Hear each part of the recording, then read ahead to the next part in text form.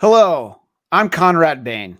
Tonight on the Bladtcast, we're starting a special two-part show on a very sensitive and important subject. Now, we urge families, children, and parents alike to watch both of these informative episodes and then to discuss the problem presented, which is of deep concern to all of us. This is the Bladtcast, a sometimes fast-paced but usually meandering look at the world, hosted by Christian Blatt. So kick back, get ready for quite possibly the longest 1 hour to perhaps the shortest 2 hours and 56 minutes of your life. And now, here's Christian Blatt. Welcome, I'm Christian Blatt, joined for the first time ever on this show, tragically, by Mr. Ron Motta. Ron, first and foremost, I have to apologize for not having you on any of the Star Trek or Doctor Who episodes that I've done.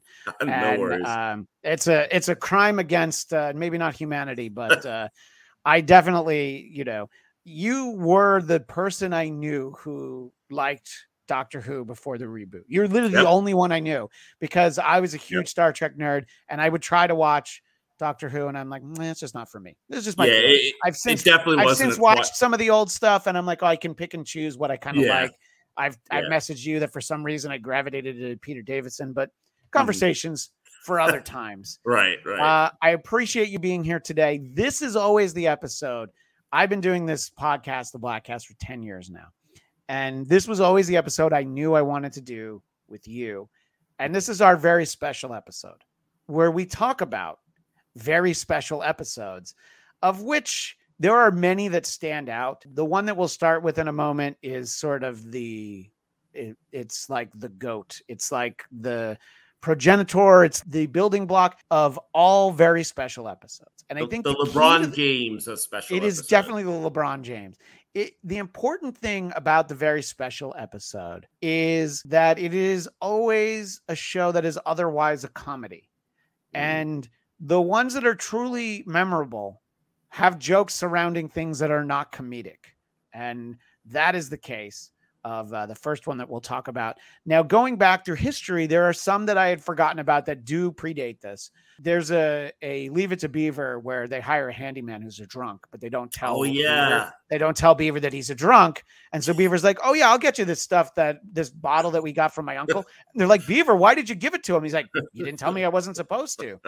Well, Beaver, it certainly is too bad about Andy because he was trying very hard to overcome his trouble. And I think he had a very good chance of making it, too, if someone hadn't sold him that first drink today and got him started again. Dad, nobody sold it to him. I gave it to him. You gave him what?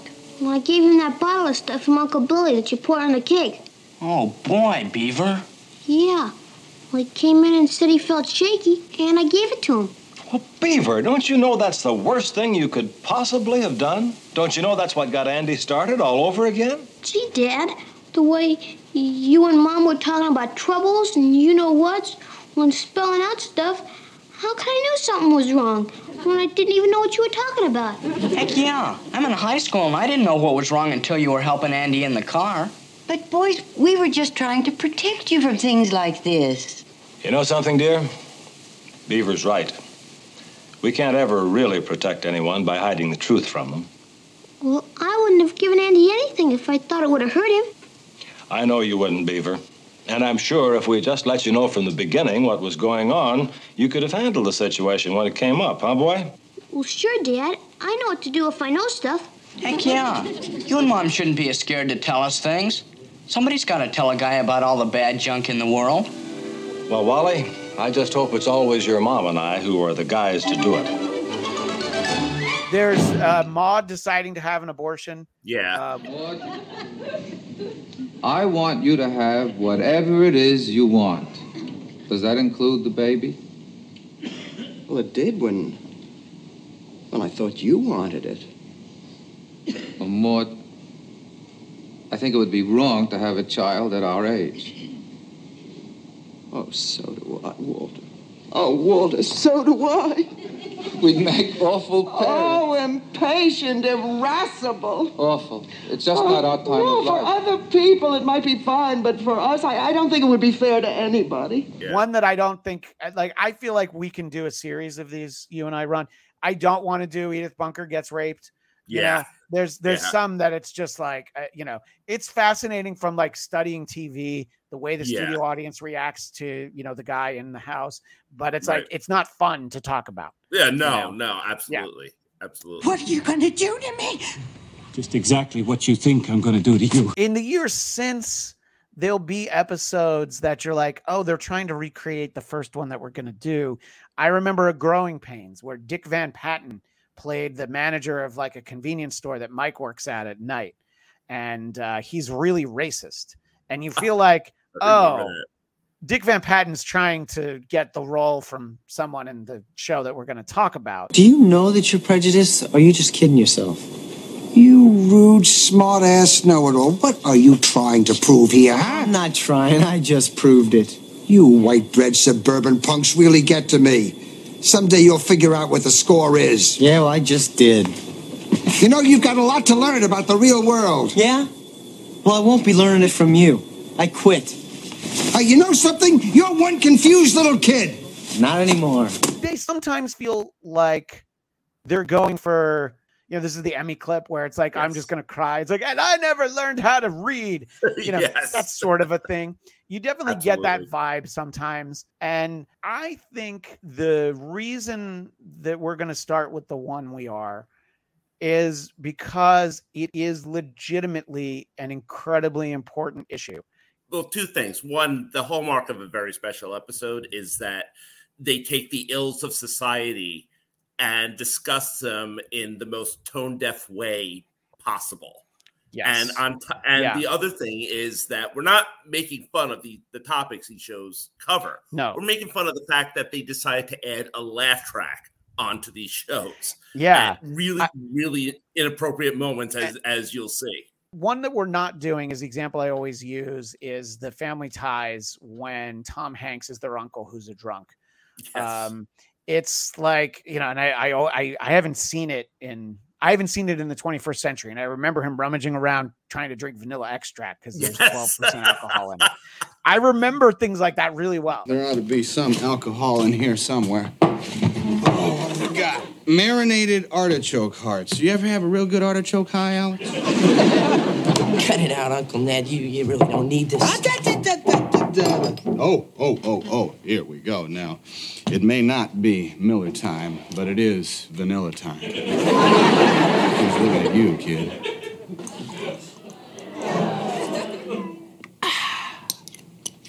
Now remember, don't drive and bake. There's another one where like somebody who manages the TV station they work at tries to open mouth kiss Mallory. And I'm like, I've never seen that one. Yeah, that one I don't even remember. So if I did anything to make you think of me in any other way, I'm sorry. Well, I apologize for jumping to any conclusions. Your apology is totally unnecessary. So is yours. No hard feelings? No hard feelings. No. There's very memorable ones. Growing Pains has like 5 of them. Oh my God, yeah. There's one where Alan Thicke is trying to talk a girl out of killing herself in the driveway for the whole episode. Yep. Please excuse me while I finish killing myself. We're not talking about smoking anymore, are we? No. I felt as if my breath had been knocked out of me, and with it all my petty concerns and self-pity. In that instant, all that mattered was this sad-eyed, scruffy girl who was trying to be so tough. I think it's important to put these things into context. Yes. And I do think legitimately in most cases, they're very well-intentioned. They're like, we have this platform. We should talk about an issue that, society doesn't pay enough attention to. Ron, we're similar ages. If you're growing up in the 80s, there are some very scary characters on your television every day. Oh, yeah. And some of them, there's different levels of what you're scared of. The most terrifying was not Gargamel, not Megatron, Mumra from Thundercats, not Darth Vader, but it was indeed this guy who owned the bike shop, Curly, who owned the bike shop on Diff'rent Strokes. Everybody's got a special kind of story. Everybody finds a way to shine. No matter that you got not a lot. So what? They'll have theirs and you'll have yours and I'll have mine. And together we'll be fine. 'Cause it takes different strokes to move the world. Yes, it does. It takes different strokes to move the world. I remember seeing it as a kid. We just have to talk about the Bicycle Man is the title of the episode. There's 2 episodes called The Bicycle Man 1 and 2. It does start with a very earnest intro from Conrad Bain, which I may have lightly lampooned in the intro to our show. This is after WKRP in Cincinnati. I legitimately didn't have the timeline right in my head. When I watched it, I'm like, wait, this is 1983. I thought it was earlier than that. So he was done being the lovable Mr. Carlson. The big guy. Yep. To his credit, like he knew that he could get typecast. It was a very uncomfortable part for him to play, but he felt like it was a good role. And I mean, it's so memorable. When was the first time you saw The Bicycle Man, Ron? Did you see it? It was on. No, it was on its original airing. I loved Diff'rent Strokes. When I was a kid, that was my show. My goal at the time was to be the white Gary Coleman. I'm not making that up. Which is funny because around NBC, that's what we used to call you, the white Gary Coleman. And for some reason, our friend Tom Kelly was always called the white Todd Bridges. But I never quite understood why. So I saw the Bicycle Man episode, on its original airing. I want to say that it was on a Saturday night, but I could be wrong. But I mean, my parents, were pretty open about that sort of thing, and they wanted, they always they sat me down. They told me, now if someone, tries to touch you inappropriately somewhere, and, it could be anyone, so just be on your guard, blah, blah, blah, But it's a lot different when you're sitting in your living room next to your parents, and all of a sudden, you see Gordon jump, trying to, touch Dudley and Arnold. And I just remember being really, really uncomfortable around my parents watching this. I really wanted them to, get up and, my dad's like, oh, the hockey game's on. I'll go and watch it on the other TV or something like that. Right. That was my first impression of the Bicycle Shop. First of all, I also love Diff'rent Strokes. Now I saw it on, afternoon syndication in New York. It was on Channel 5. I think it was at 5:00. So I was always hoping that dinner was late because dinner was usually at 5. If dinner was at 5:30, I got Diff'rent Strokes in. And it's a fun show. Rewatching it, I'm kind of reminded of things that worked. One of the other shows we'll talk about something that's just, a character that's incredibly funny that you don't necessarily is sort of the unsung hero. But, Gary Coleman's lines were usually pretty good. And people basically boil it down to, what you talking about, Willis? What you talking about, Willis? So I saw this in the afternoon, and sometimes your very special episodes don't go into syndication. They only go into syndication maybe at nighttime, depending on where it airs. Now, I don't know if, cities who had morning syndication, if it was on at 10 a.m., maybe they wouldn't show it. I honestly don't know. But I know I saw it, and I was like, what in the hell is going on? But what I will say is, I don't know how young I was seeing it. If it was first run in 1983, let's assume I was 8 or 9, maybe 10 when the reruns were happening. And I was just I feel like I knew what was bad about that guy because of that show. I knew what to look for. I also was probably shouldn't be alone with grownups, right? Is that the takeaway, and there's the trusted adults. And I think that, child abuse, obviously it happened. And it was a time in history, this moment in the mid 80s, where it was talked about a little bit more, and it was kind of one of the first times that it was really talked about. I think I remember from the back of comic books for a few months, the back of Marvel comic books, there was a tease to it was basically to send away for this Power Pack and the Amazing Spider-Man. There was a special issue where I think it was a friend of the Power Pack had a babysitter who touched them, and it was just, so it was dealing with it in a way where it's is it the greatest Spider-Man story? No, absolutely not. But if a kid reads that and thinks, oh, that thing that's going on in my life, I'm not comfortable with, that right there is reason enough to go let's take the chance and do this. So let's give kudos to everyone on Diff'rent Strokes for thinking we should tackle this story, you know? Well, I mean, that's like the interesting thing about like the very special episodes is that, you know, even though it might seem like off, you know, or the platform might seem, you know, kind of off, the messages definitely get through. The first time I found out that blackface was offensive was watching Give Me a Break. And they did an episode where the older sister is jealous of Joey Lawrence. So to get him in trouble, she had him put on blackface, and Nell Carter like went ballistic. And that's how I found out. You know, I was like, I think 9 or 10 at the time. But by the way, let me just interject, Ron. You never want to walk into a room in blackface as a white person. No. But also the last person you want in that room is probably Nell Carter. You're like, as a kid, you're like, oh no, from everybody from TV. And look, and I remember this specifically because I have a younger sister. At this time, you know, when we were kids, the conceit on Sesame Street was that Big Bird had this friend, Mr. Snuffleupagus. Yes. And the running joke for like, by the time that we were watching Sesame Street, the joke had been going on for more than a decade. No grownups ever saw Mr. Snuffleupagus. So they just were convinced that he wasn't real. He was an imaginary friend. And so for very logical reasons tied in directly to what we're talking about, they decided like, no, we're going to make sure that the grownups know that if you tell them something, they're going to believe you. So they make a point, and Phil Donahue's there to cover it. This is Sesame Street, a place where people, animals, everybody. birds... Sorry. A place where people, animals, birds, monsters all live in perfect harmony. It's like everybody's going to meet Mr. Snuffleupagus. Mm-hmm. And that's the thinly veiled point. If you have something that's important to you and you tell a grown-up, they're going to believe you. Right. And it's it's a reason where if the audience isn't kids, you know, everybody makes the point of like, oh, you're bound to some kind of pressure or whatever. I'm like, no, this is a great idea. This is a great lesson for kids that, yes, we believe you.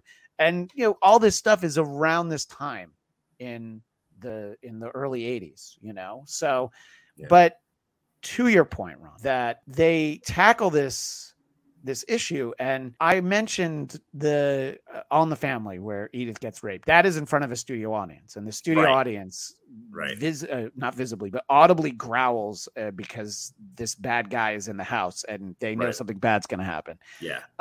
This is a laugh track. Yeah. You know, I think MASH has a few episodes without a laugh track. Yeah. Because they had the sense that we're not going to, you know, we're not going to use it.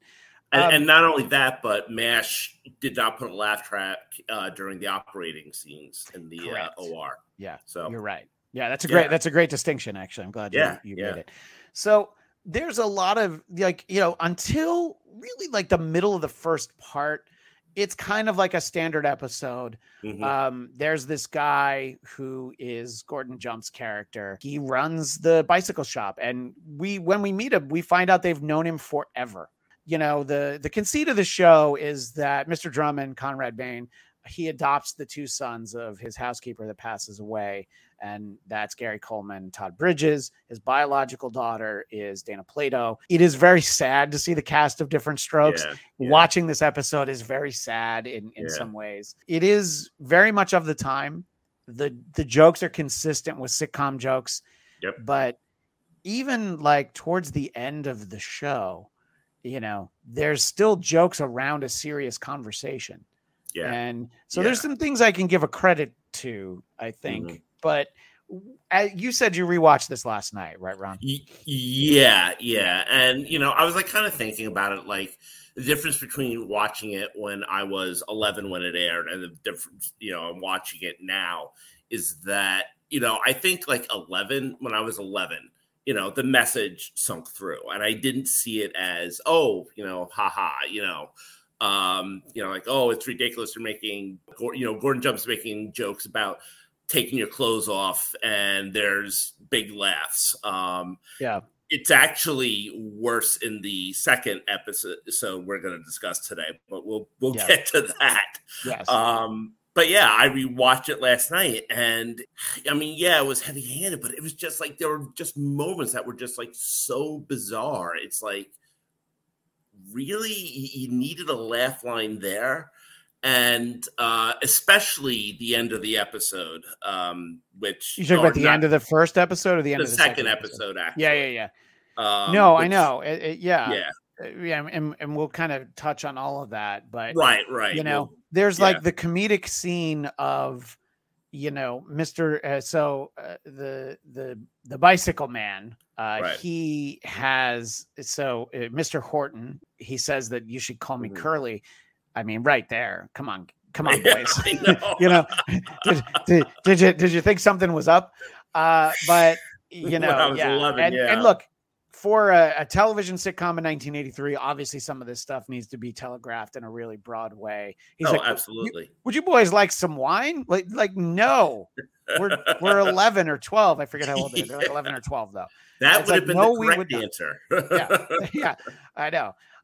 So, you know, but the scene where that Mr. Horton has these two boys in the back room, and we have been made aware of what his plans are for them. And Mr. Drummond comes in and he wants to pay for the bike that he's going to get Arnold for his birthday. The comedy is, would you shut up so I can go molest these two kids in the back room, please? You know? If you'll just sign here for me. I remember when I got my first bike. My little face beamed. I jumped up and down with joy. I was the proudest kid in college. Could you just sign right here, please? Well, I was supposed to be a little joke, but I didn't think it was that little. Talk about a different time. You know, there's the Uncle Roy sketches from the first few years of SNL with Buck Henry. And it's like the funny uncle, the dirty old man, things like that are considered funny at a different time. And even this, where they're seriously tackling it, he's like, you gotta just sign right there. Could you sign right there, please? And I'm just like, how is this supposed to be funny? Part of me wishes that like I knew the episode so well, because I'm wondering, like, they have to cut it down for syndication for reruns because it's like 24 minutes. So I'm like, what do they cut out? First thing they cut out is Conrad Bain at the beginning. One of the shows, it's very easy to figure out what they cut out. There's whole sections that can go, but some of it's really uncomfortable, like the jokes. And there's some real moments. Anybody that has siblings, Arnold comes home and he's got wine on his breath. He's trying to hide it with the big wad of gum. And, you know, both his biological brother and his adoptive sister, you know, both Kimberly and Willis are like, all right, they're going to let him off the hook as long as he doesn't do it again. But they know that it's been bad. But then there's the moment where, you know, Dudley's dad comes home. It's like, yeah, I didn't like that Dudley had wine on his breath yesterday. And he said he had it at your house. And they're like, okay, I guess we got to tell dad. There's something that we probably should have told you. So it's still very sitcom-y. But honestly, I could feel the reality in that moment. And I give a lot more credit to these episodes than I did in my head. I knew I wanted to talk to you about this for like a decade. And when we were messaging a few weeks ago, I was like, I know exactly what we're going to do. I have a memory of this show in my head that was a little different than actually watching it. In some ways, it's better than I remembered. However, in other ways, it's so much worse. Yes. Yeah, that's absolutely true. And, you know, I definitely felt that rewatching it last night. You know, like you said, like when Arnold comes home with the wine on his breath and his, you know, siblings are like, okay, you know, we don't want him to get in trouble. Just, you know, don't do it again. You know, I never had older siblings, but, you know, that's a very real sibling reaction. It's like, okay, I'll cover for you, but, you know, don't do this again. Yeah, I have an older brother and a younger sister, so I had both ends of that. I was covering for somebody and I was looking to be covered for. So. Right. But then, like, when Mr. Drummond confronts Arnold about it and, you know, is going down the list, you know, Arnold's telling him what's been going on at Mr. Horton's shop. Yeah. It's getting laughs. It's getting laughs. He's like, yeah, you know, he showed us, you know, pictures of him naked with other kids, and that gets a laugh. You know, and then and you don't want to know about the mice in that cartoon that I saw. Yes. You know, exactly. The birds and the bees, but that was nothing about these mice. Yeah, and exactly. I was just like, I could not. I'm like, you really need a laugh track here. I mean, this is. it's clear what's happening. So it was, that just kind of like blew me away.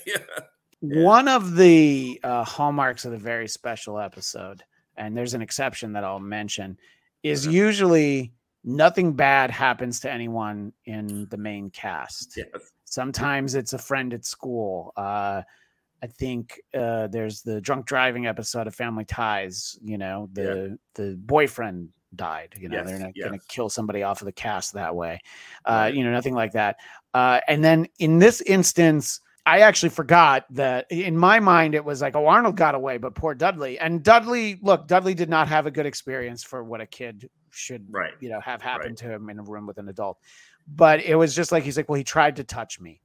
And so it reminded me, I'm like, okay, so even Dudley didn't actually, and Dana Plato, Kimberly has a line at one point. I'm glad we got there before anything really bad happened. And I feel like that was probably important for the network to feel that the audience doesn't think differently of Dudley, and certainly not of Arnold. Right. That's 100% correct. And, my son, he's 17, and he discovered the very special episode series on Funny or Die. And of course they did this one. So, he was asking me about my memories of, watching it and stuff like that. And his question was, why did the writers choose to have Dudley, be molested instead of Arnold? And I said, that's one of the rules of the very special episode. Nothing bad ever happens to the main cast. Dudley, who's a recurring character, bad stuff could happen to him. But, if it was Arnold, then that would just like completely take the show off the rails. Right. And it's like how, in Scream, they talk about the rules for horror movies. If you're a virgin at the end of the movie, you're going to live. It's that sort of a thing. So if you're the best friend, watch out. Right. Exactly. There's an exception, though, that because I've read about a lot of these, and some of them are shows that I feel like we should tackle and some aren't. There's a Mr. Belvedere where the son goes away to camp and he is molested. And that is like one of the exceptions of the main cast member, something bad actually happens to them. And I was just like, wow, I mean, it feel like it's more impactful if you're going to take a swing at a topic like this. I think it is important. I feel like it's so important. And I feel like a lot of people know this episode, even if you haven't seen it, they've joked about it. There's a joke about it on Family Guy. I was going to call him, but my favorite episode of Diff'rent Strokes was on. The one where Arnold and Dudley get sexually molested by the guy who owns the bike shop? All right, now I want you boys to scream real loud at my ass. And everybody learns a valuable lesson. Mr. Griffin, have you learned a lesson? Oh, yeah. Stay the hell away from that bike shop. I was like explaining to you when we were, prepping for this episode, I said, if you go up to a random person and ask, and say very special episode, the first one's probably going to be this one.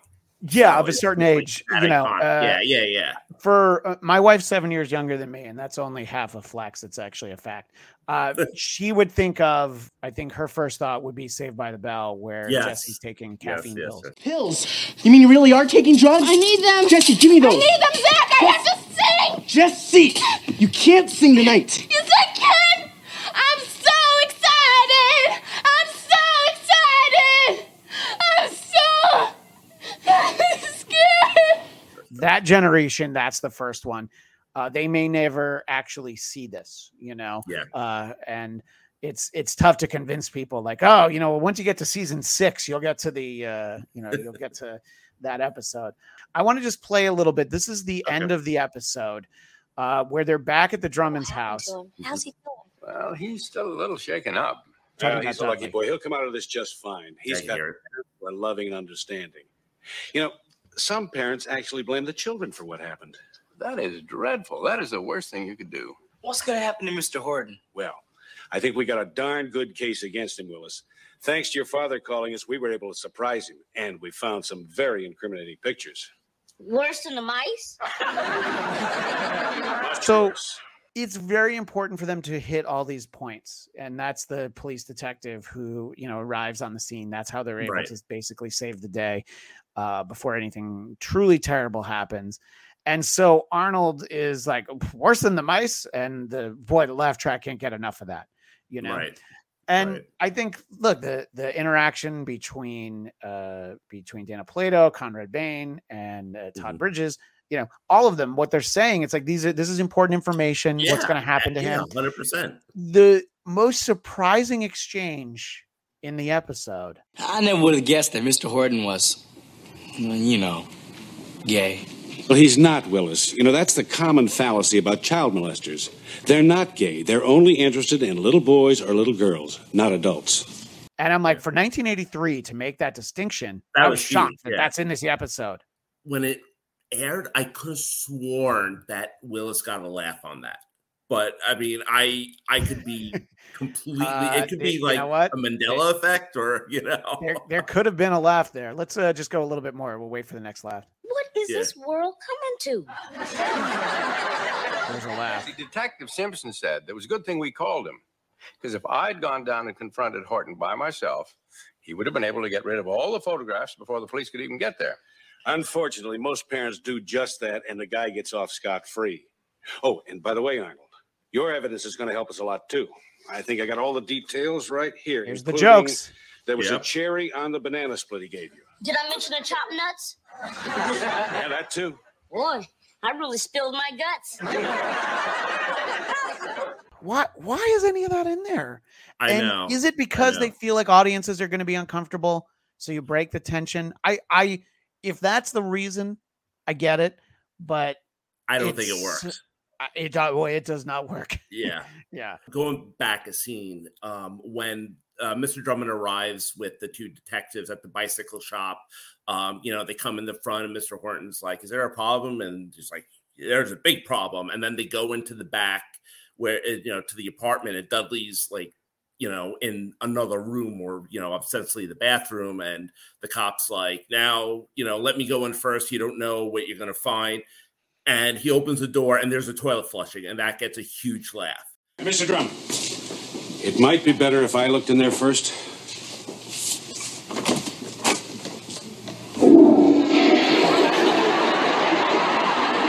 And I'm like, you really had to go for that punchline right there.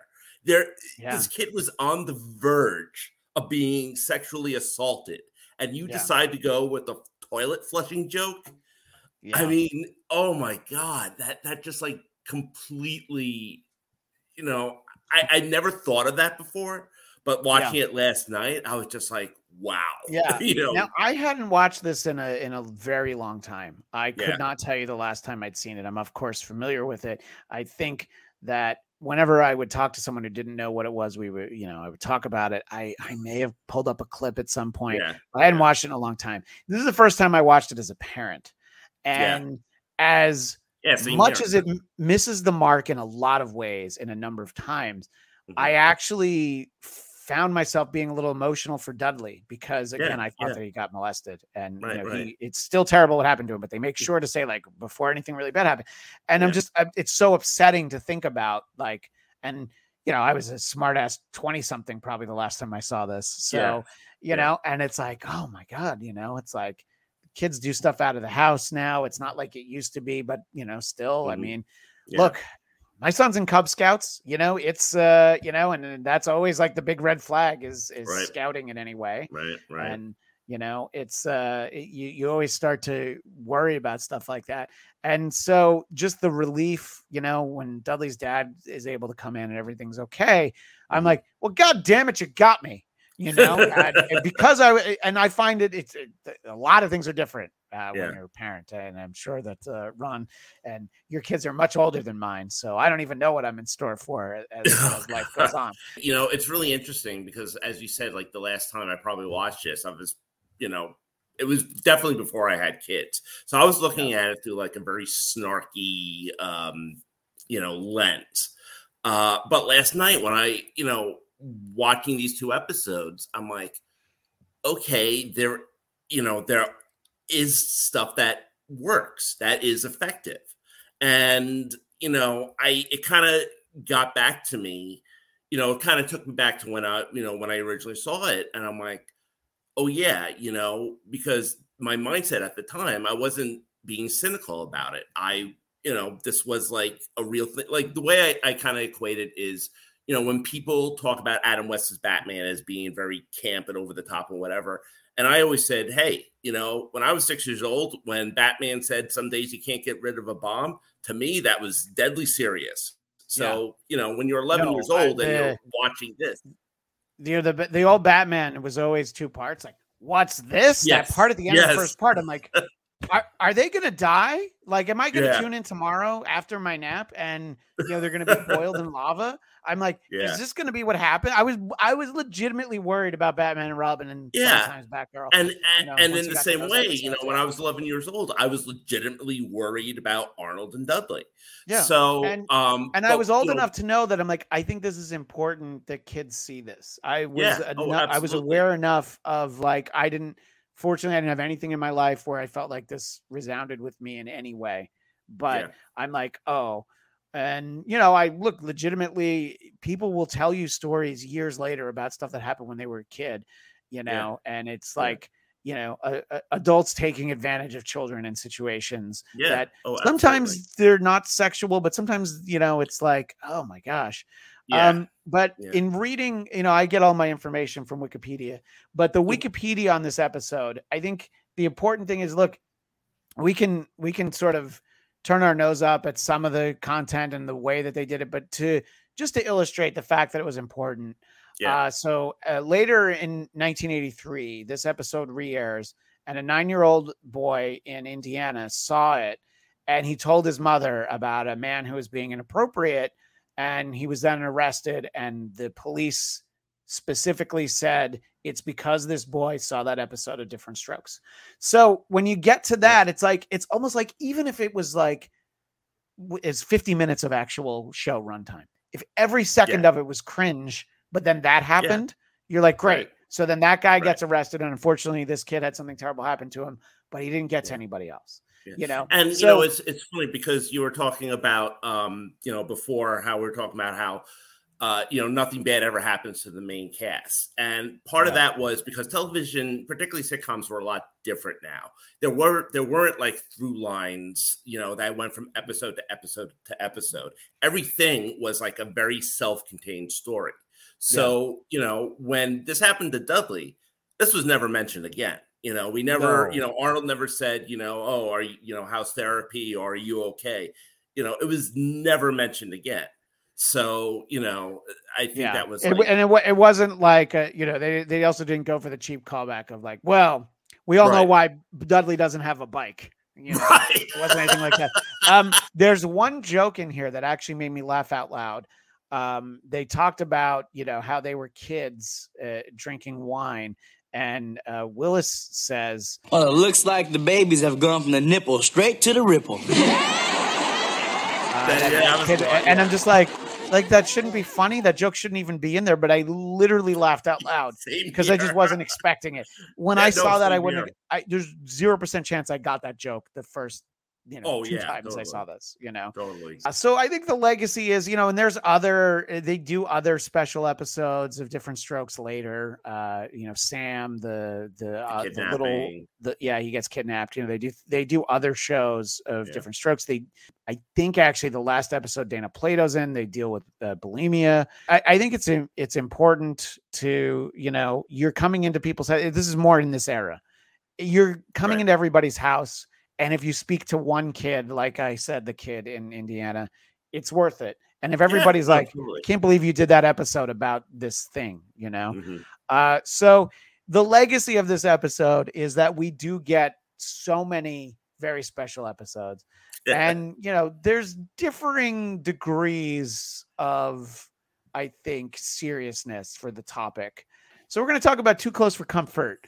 And people who don't remember the show, it starred Ted Knight, who everybody knows from Caddyshack, you know, comedic genius. The guy's a comedic genius. And by the way, in this, he is very good. Yeah. You know? Oh yeah. He's great. No, it's not his character from Caddyshack, but it's close enough. You know, yeah, exactly. All the things that make you love his character. Right. I think it's Ted Knight being Ted Knight, and that's why the show worked. So now I didn't know about this episode until maybe about a year, maybe 2 years ago. I read about it, like The Onion wrote about it. I had no idea that they did this. I had seen very little of this show. I was mostly put off by the theme song. I would hear it and I'm like, nah.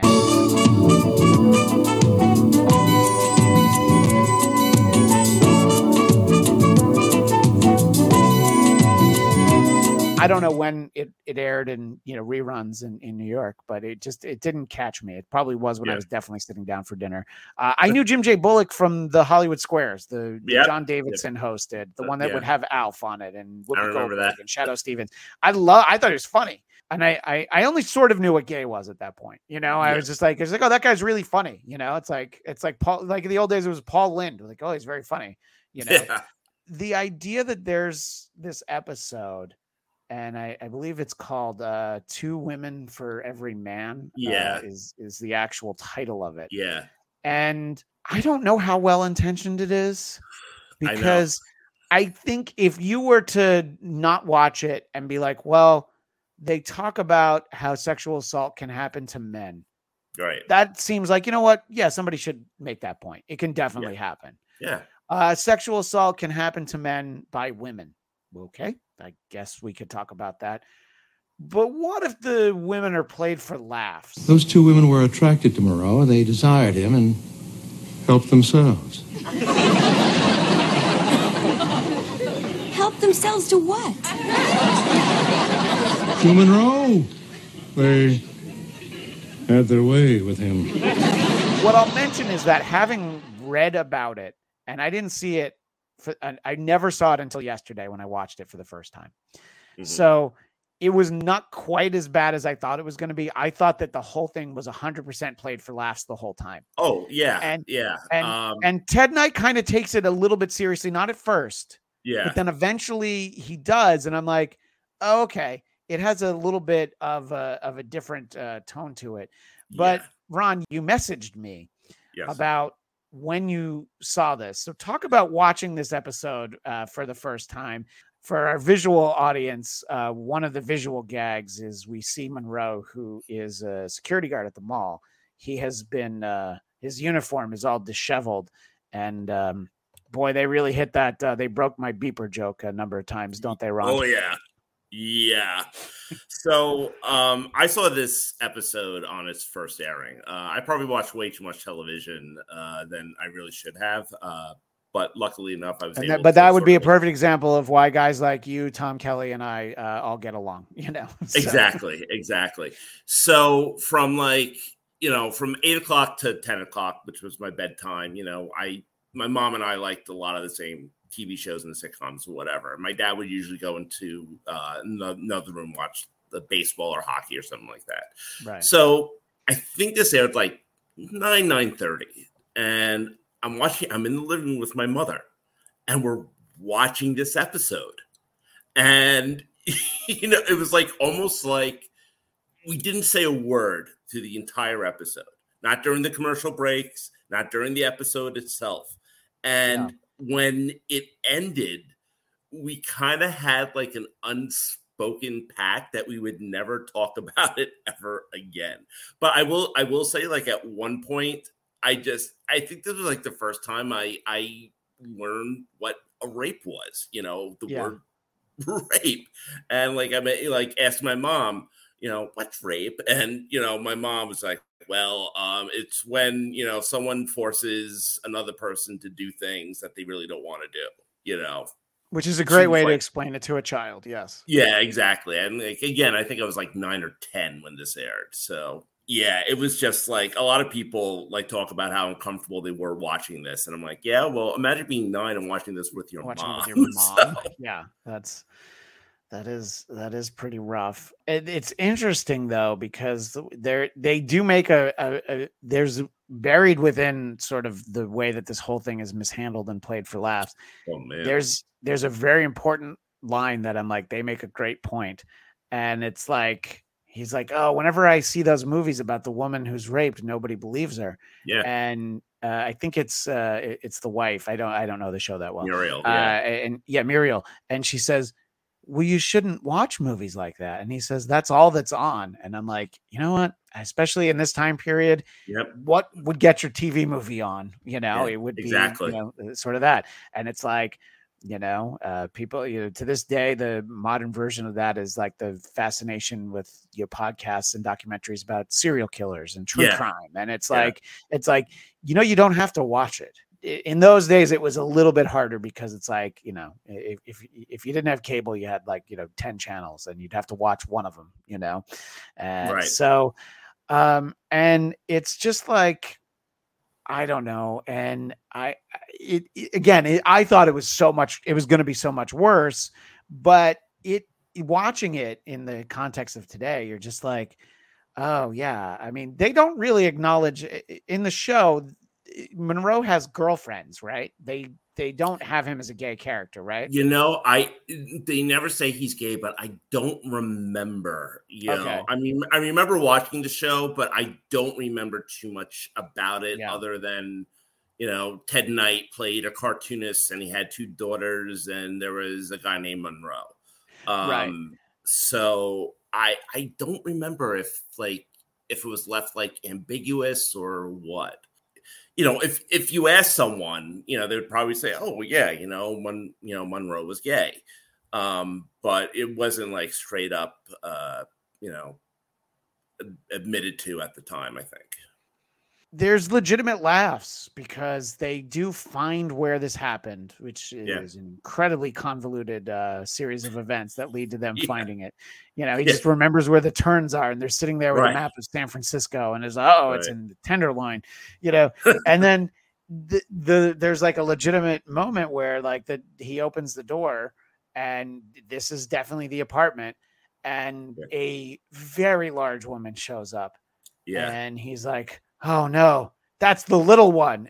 Yeah. It's a legitimate laugh. You can't help but think and then the big one is, I guess it's a transvestite. I mean, they were never clear about that. They never I don't were, know if I'm not sure if it's someone that's transgender, someone, a guy in drag, or it's supposed to be an actual woman. They never, and in this episode, any of those 3 explanations was totally possible.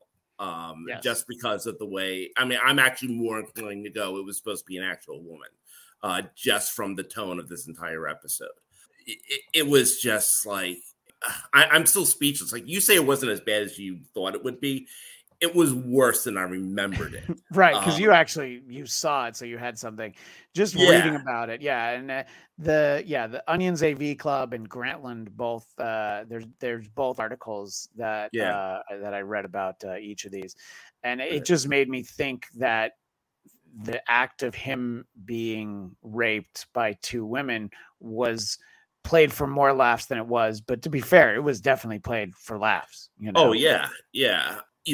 Ted, when the cop comes in, Ted Knight is explaining to the cop that Monroe was raped in the most Ted Knight way possible. It's like, well, he was, kind of like that. And I thought I don't know what they were going for. I don't know if they were trying to draw attention to this, or the topic, or if they were just oh, here's an idea, if it was just another story.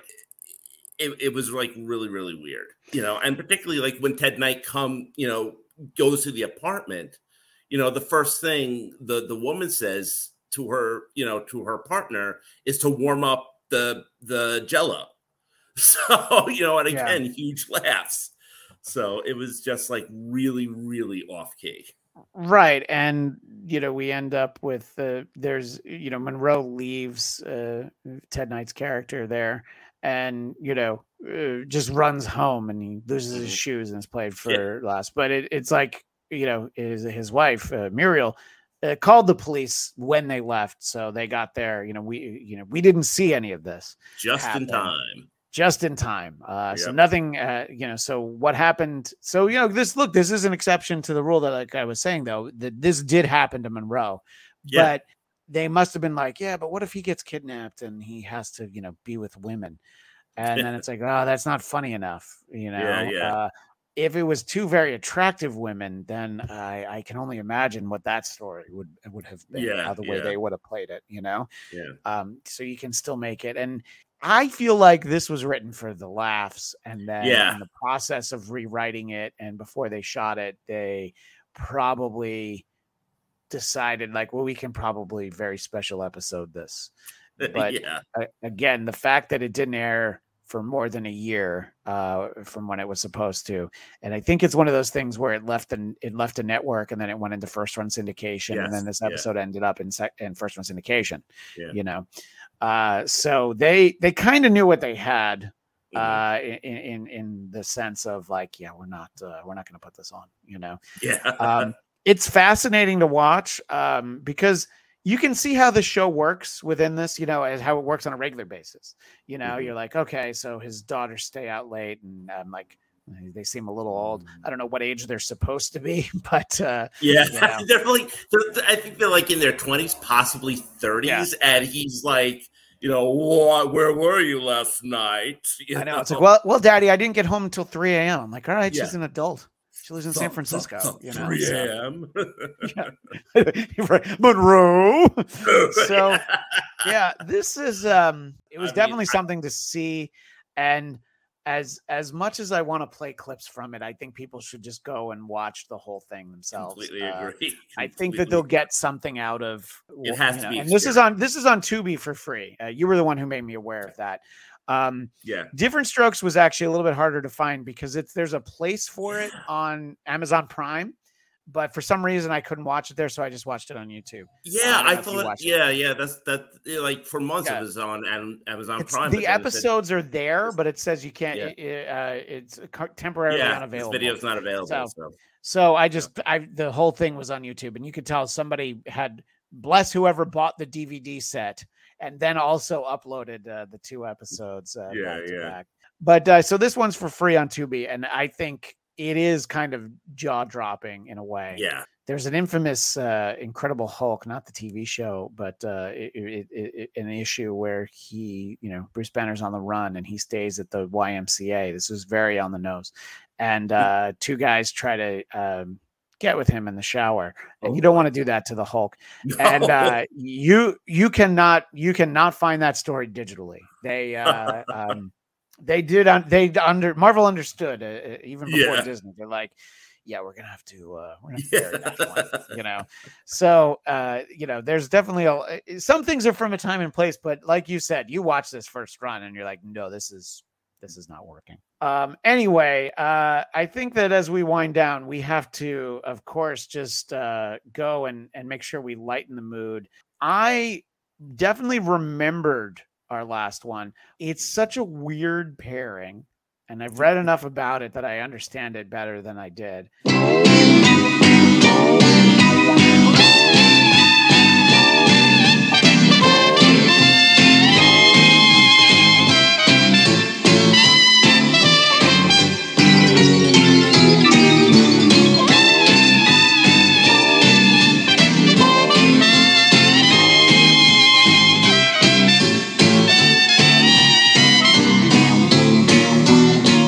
We're talking about the episode of What's Happening.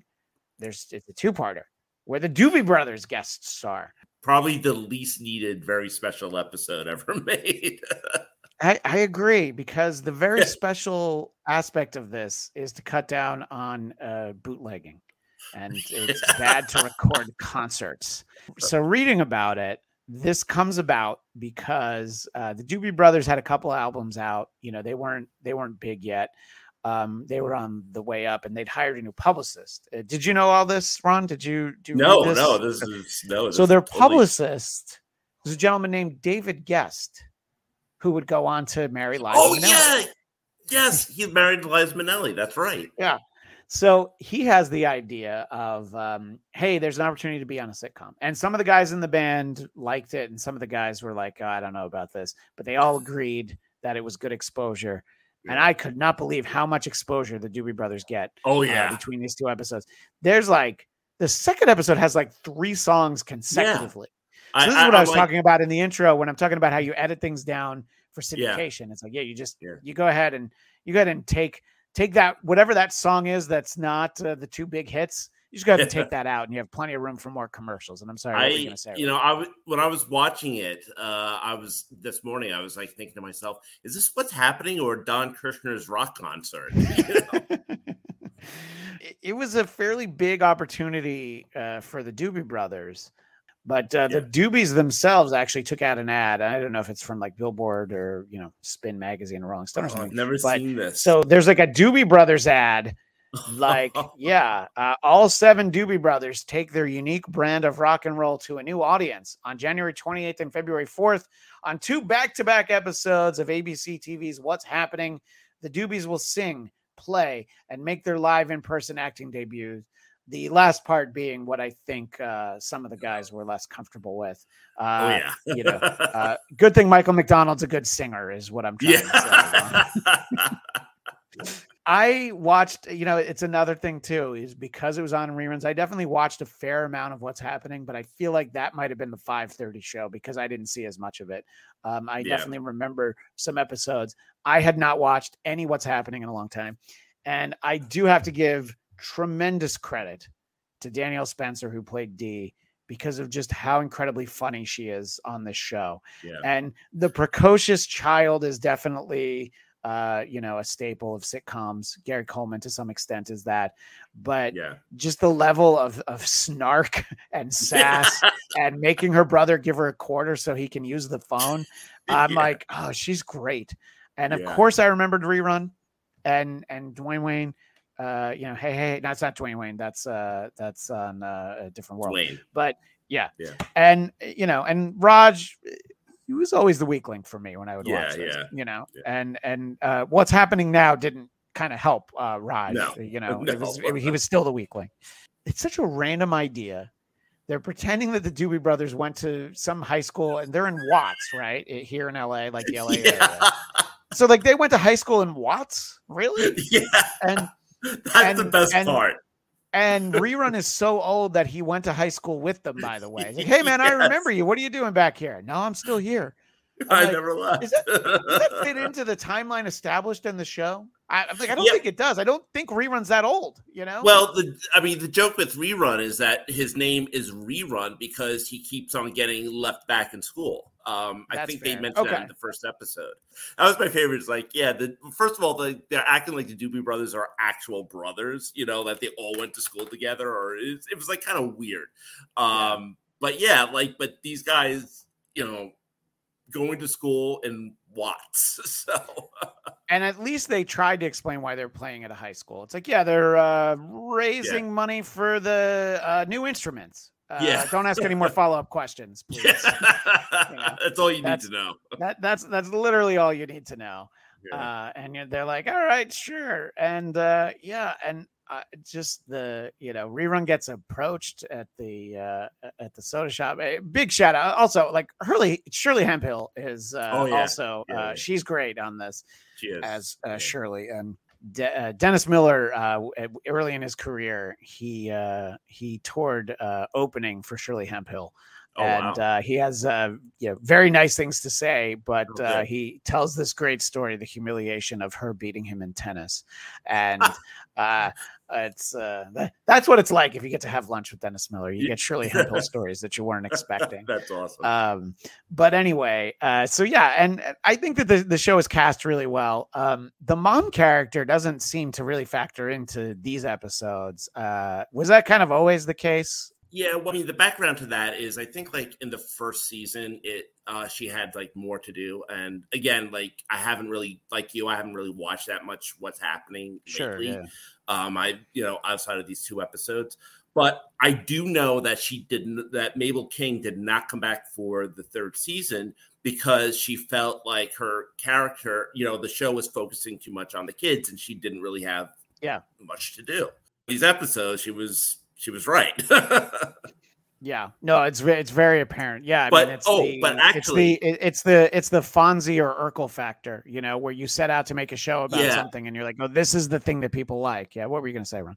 The episode after the 2-parter is, I guess that this could also be classified as a very special episode. Rerun gets involved with a cult that worships a head of lettuce.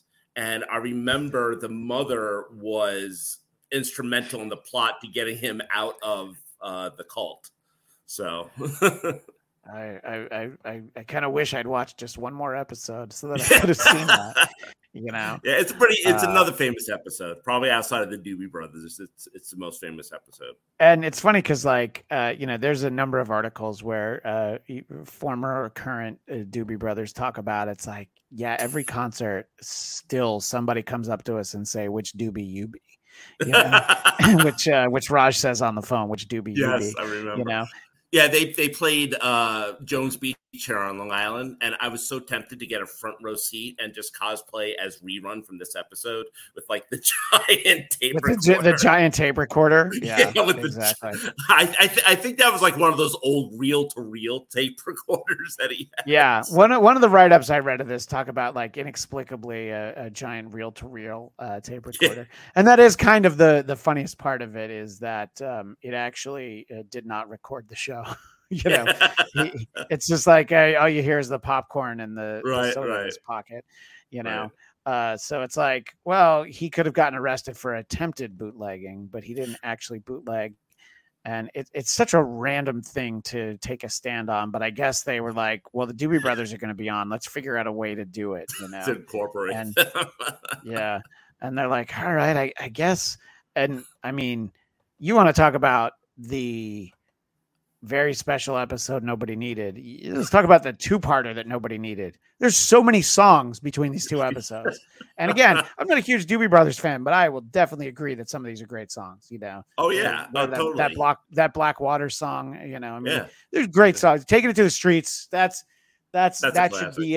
should be in every rerun of this. No pun intended, Fred Berry. And it's just like, yeah, they just get to go watch them rehearse at the school, and then they have an interview. What's your biggest problem? I mean, what gets you the craziest? It's definitely bootlegging. Yeah. Bootlegging? Yeah, it's bootlegging. What's that? That's where somebody illegally records one of our concerts, and sells it to the public. Yeah, what happens is, see, the record company doesn't make any money, we don't make any money, and the public gets a pretty bad recording. It's so ridiculous, but there's these kind of low-level gangsters that apparently follow the Doobie Brothers on tour because this guy Dunbar bootlegged their show in St. Louis. Yes. And I'm like, all right, so why did he need to record another one? You really can't peel much back, when it comes to this. I don't know if I classify this as, or if it was intended as a very special episode, but I think it makes the episode. It's very special in a way, as they have these guest stars and they're dealing with something. And just watching it, this was on the Roku channel, so it's also free there. The end of the first one, they give you like 5 minutes of the next episode, and then the recap in the second episode is 5 minutes of the last one. And I'm like, all right, I'm glad Dee's helping us remember what happened last week. And I'm like, thanks, Dee. I'm glad that you were able to tell us, but it's interesting when you have these atypical episodes. So no, this doesn't fit the very special in terms of a lesson learned, but they definitely went above and beyond to tell what they felt like was a special story, to do a special episode. Yes. And I can't say that I remembered this, but you post about it regularly. I love how often it's able to come up. Now, not a very special episode in the same sense. We're not going to talk about it here, but I do love how every year you talk about the greatest half hour of Thanksgiving programming in television history, which of course is the WKRP in Cincinnati episode. If the first time you see it, just the reveal at the end is just, it's so funny, to have been able to hold off that long. To give away something that we might do an episode on that. Honestly, I was just going to say. I mean, the brilliant thing about that episode is that everything it's like a very slow build, and it builds to like that one punchline. And that's why I always say it's like the greatest half hour of television ever produced. It's just like so well constructed. There was an episode of Seinfeld with when George pretended to be the marine biologist. That was that was very similar to that as well. Where everything just like built to that Kramer's last line. It builds to the moment where George has to say, "Yeah, I'm not really a marine biologist. I have no idea what to do in this situation." Right. That's a great comparison. Yeah. Yeah. And look, there's very few perfect episodes of television. I always point to the pilot of Married with Children because it's so well written that it is still funny 35 years later. Mm-hmm. But do you want to know what that show was like, at least for the first 5 years? Just watch that 25 minutes. They hit everything. You understand Marcy, you understand Steve. This is before Jefferson. I remember interactions from Alan Pegg, decades later, what are you thinking about? Well, if I wanted you to know, I'd be talking, and I'm like, yeah, it's a great point, Al. I have not modeled my life after him, but I don't have any no ma'am shirts, but well, Ron, I'm glad we went on this road, and I'm glad that we didn't just go from the Bicycle Man to Maud's abortion, and I think the way to do it is to kind of have a couple of fun ones. This is one fun one. There's two parts. I mean, I should have kept track of the amount of screen time the Doobie Brothers get playing songs, just cutaways of the guys dancing in the audience, but it's like whole songs, I mean, between the two episodes, it's easily like 7 or 8 minutes. I think. Yes, easily. Yeah, I know. And it's like, really, these guys love the Doobie Brothers. All right. Although Dee has a pretty good line about how her favorite band is the Jackson 4 because there's one of them she doesn't like. Although I don't even know if she says which one it is, but we can all figure out that it was Tito. Anyway, Ron, this has been everything I wanted it to be all the time that I've wanted to, talk about very special episodes, either in the YouTube or just tweet me at Christian DMZ, or you can find me on Instagram there, or you can even email us bladtcast@gmail.com, BLADTCAST. Talk about some of the very special episodes you remember. I mean, there are other ones from later, more recent shows. I can't think of the last very special episode that I remember, though, because sitcoms are sort of serving a different purpose now. I mean, it sort of goes after things in a completely different way. In any case, it's been a delight to talk to our guest, Ron Motta, and where you can find him is probably on future episodes of this show, because as I mentioned, it is egregious that I have not talked to him about Star Trek or Doctor Who at any point in the past. So we'll have to rectify that, because it's always delightful to spend time with Ron Motta. So that's where you can find him, is future episodes of the Bladtcast. And if you have questions or comments from Ron, you can send them to me, all the places that I mentioned that I can be found. This was definitely a lot of fun to do, and we will absolutely revisit the idea of very special episodes, and that's why I'm inviting you to send us some of your favorites, some that immediately come to mind for you. But that is all the time we have for right now. Make sure that if you enjoy the Bladtcast, you subscribe on YouTube or wherever you get your audio podcasts. BLADTCAST, that is our YouTube channel. It is also where you can find the audio version of this show, wherever podcasts can be found. And if you like me, you will find me Tuesdays at 3 p.m. Eastern, noon Pacific, on the Who Are These Podcasts broadcast network. Stuck the word broadcast in there unnecessarily, but the show is called Who Are These Broadcasters? And that is Tuesdays, 3 Eastern, noon Pacific, where we go throughout the different kinds of broadcasting over the last week. We play clips, we make jokes, we laugh, and we have fun. That's where you can find that. And I believe the next episode of this show is going to be our Major League Baseball playoff preview. And if you know the panel that we always select for that, we're all Mets fans. So we'll get to the playoff baseball.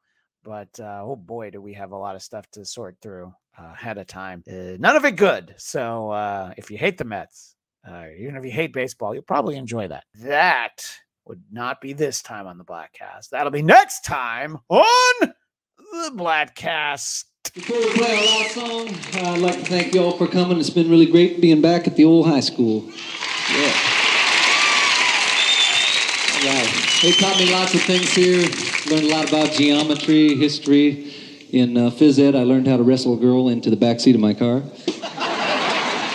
Seriously, I got my love of music right here at this school.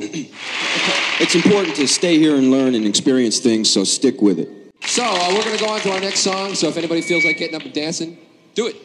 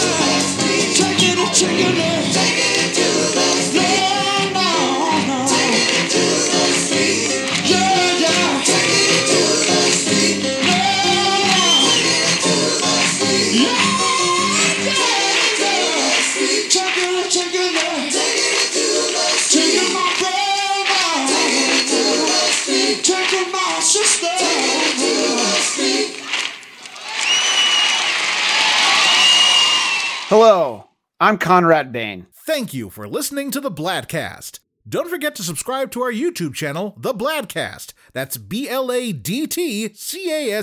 You can also subscribe to the audio version wherever podcasts are found. I'm Farad Muhammad, and if you want me to voice your podcast intro, you can find me at Twitter and Instagram at FARDMUHAMMAD. We will see you next time on The Bladtcast. What's the matter, Senor Luigi? You look a little nervous. I'm very nervous. No invite. Yeah. Who are you, Christian Blatt? No, I'm Lorenzo Areola. He always writes no invite. Christian, you're a talker. About the fact you can't say things like that on YouTube. No, you're like the worst broadcast ever. Well, this has been the Bladtcast. You can find me at Christian DMZ. Jeff Duray, not on Twitter. Oh, yeah. I'm getting ready to break into a Slim Jim. Yeah.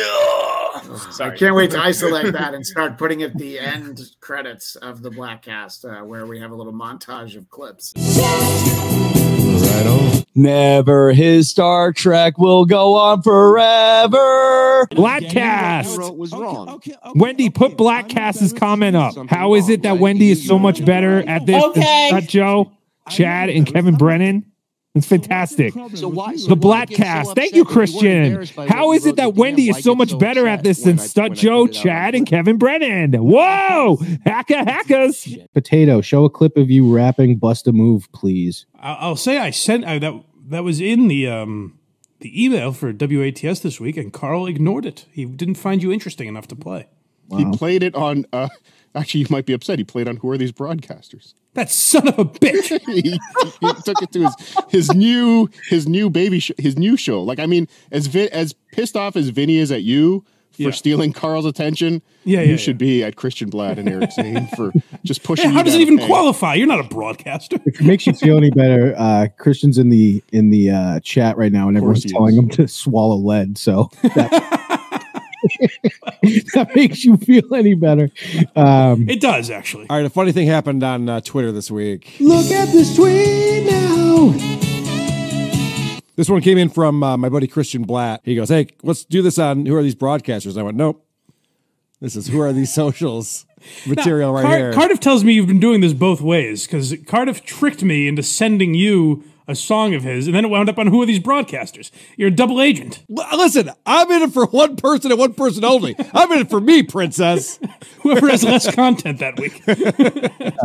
Bladtcast, $2. KB is 100% this slow. He doesn't get it. FKB. Yeah, I can't tell if it's an act. The Bladtcast, thank you for the $1.99, Christian. Cardiff, grab your guitar to play Whole Lotta Rosie. Mousies? The Bladtcast, $1.99. Who's had more hands up their bum, Chad or Tukey? Chad. I think that's the answer. I think that is the answer. Thank you, Bladtcast. I'm going to name drop real quick. I hope that's okay. I had Please. Christian Blatt at my house this past weekend. Bladtcast. The Bladtcast is 100% right. The Bladfest, the Bladtcast. The Bladtcast. One of the best podcasts you can ever see, the Bladtcast. Whoop-de-doo, we're watching it. We got no Wi-Fi. We can't hear a thing, but we love it. Go watch the Bladtcast. Good luck with the whole thing. And, here's to another 500. Get you to 1,000, which is more than 500 last time I checked. Hello, fellow favorite person of Christian Blatt. How are you? Hi, other fellow favorite person of Christian Blatt. Our boy, Christian Blatt. I'm glad Christian Blatt put that up because I totally forgot I am doing the Bladtcast tomorrow. Oh, no, it was Christian Blatt. Forgy said the worst things about his mother, and for some reason, Chad doesn't care about that. I'll ask Christian where he got that from. I'm not familiar with that. The Bladtcast, $4.99. Wasn't Florentine on either Kumio show or MLC, and everyone started ragging on Chad's mom? Yes. Oh, okay. That's what Christian's talking about. Got it. Goodbye, everybody. Goodbye. We're closed. That was not my fault. Tukey loves you all more than a friend. I love Tukey. Yay! Hacka, hacka! I'm so excited!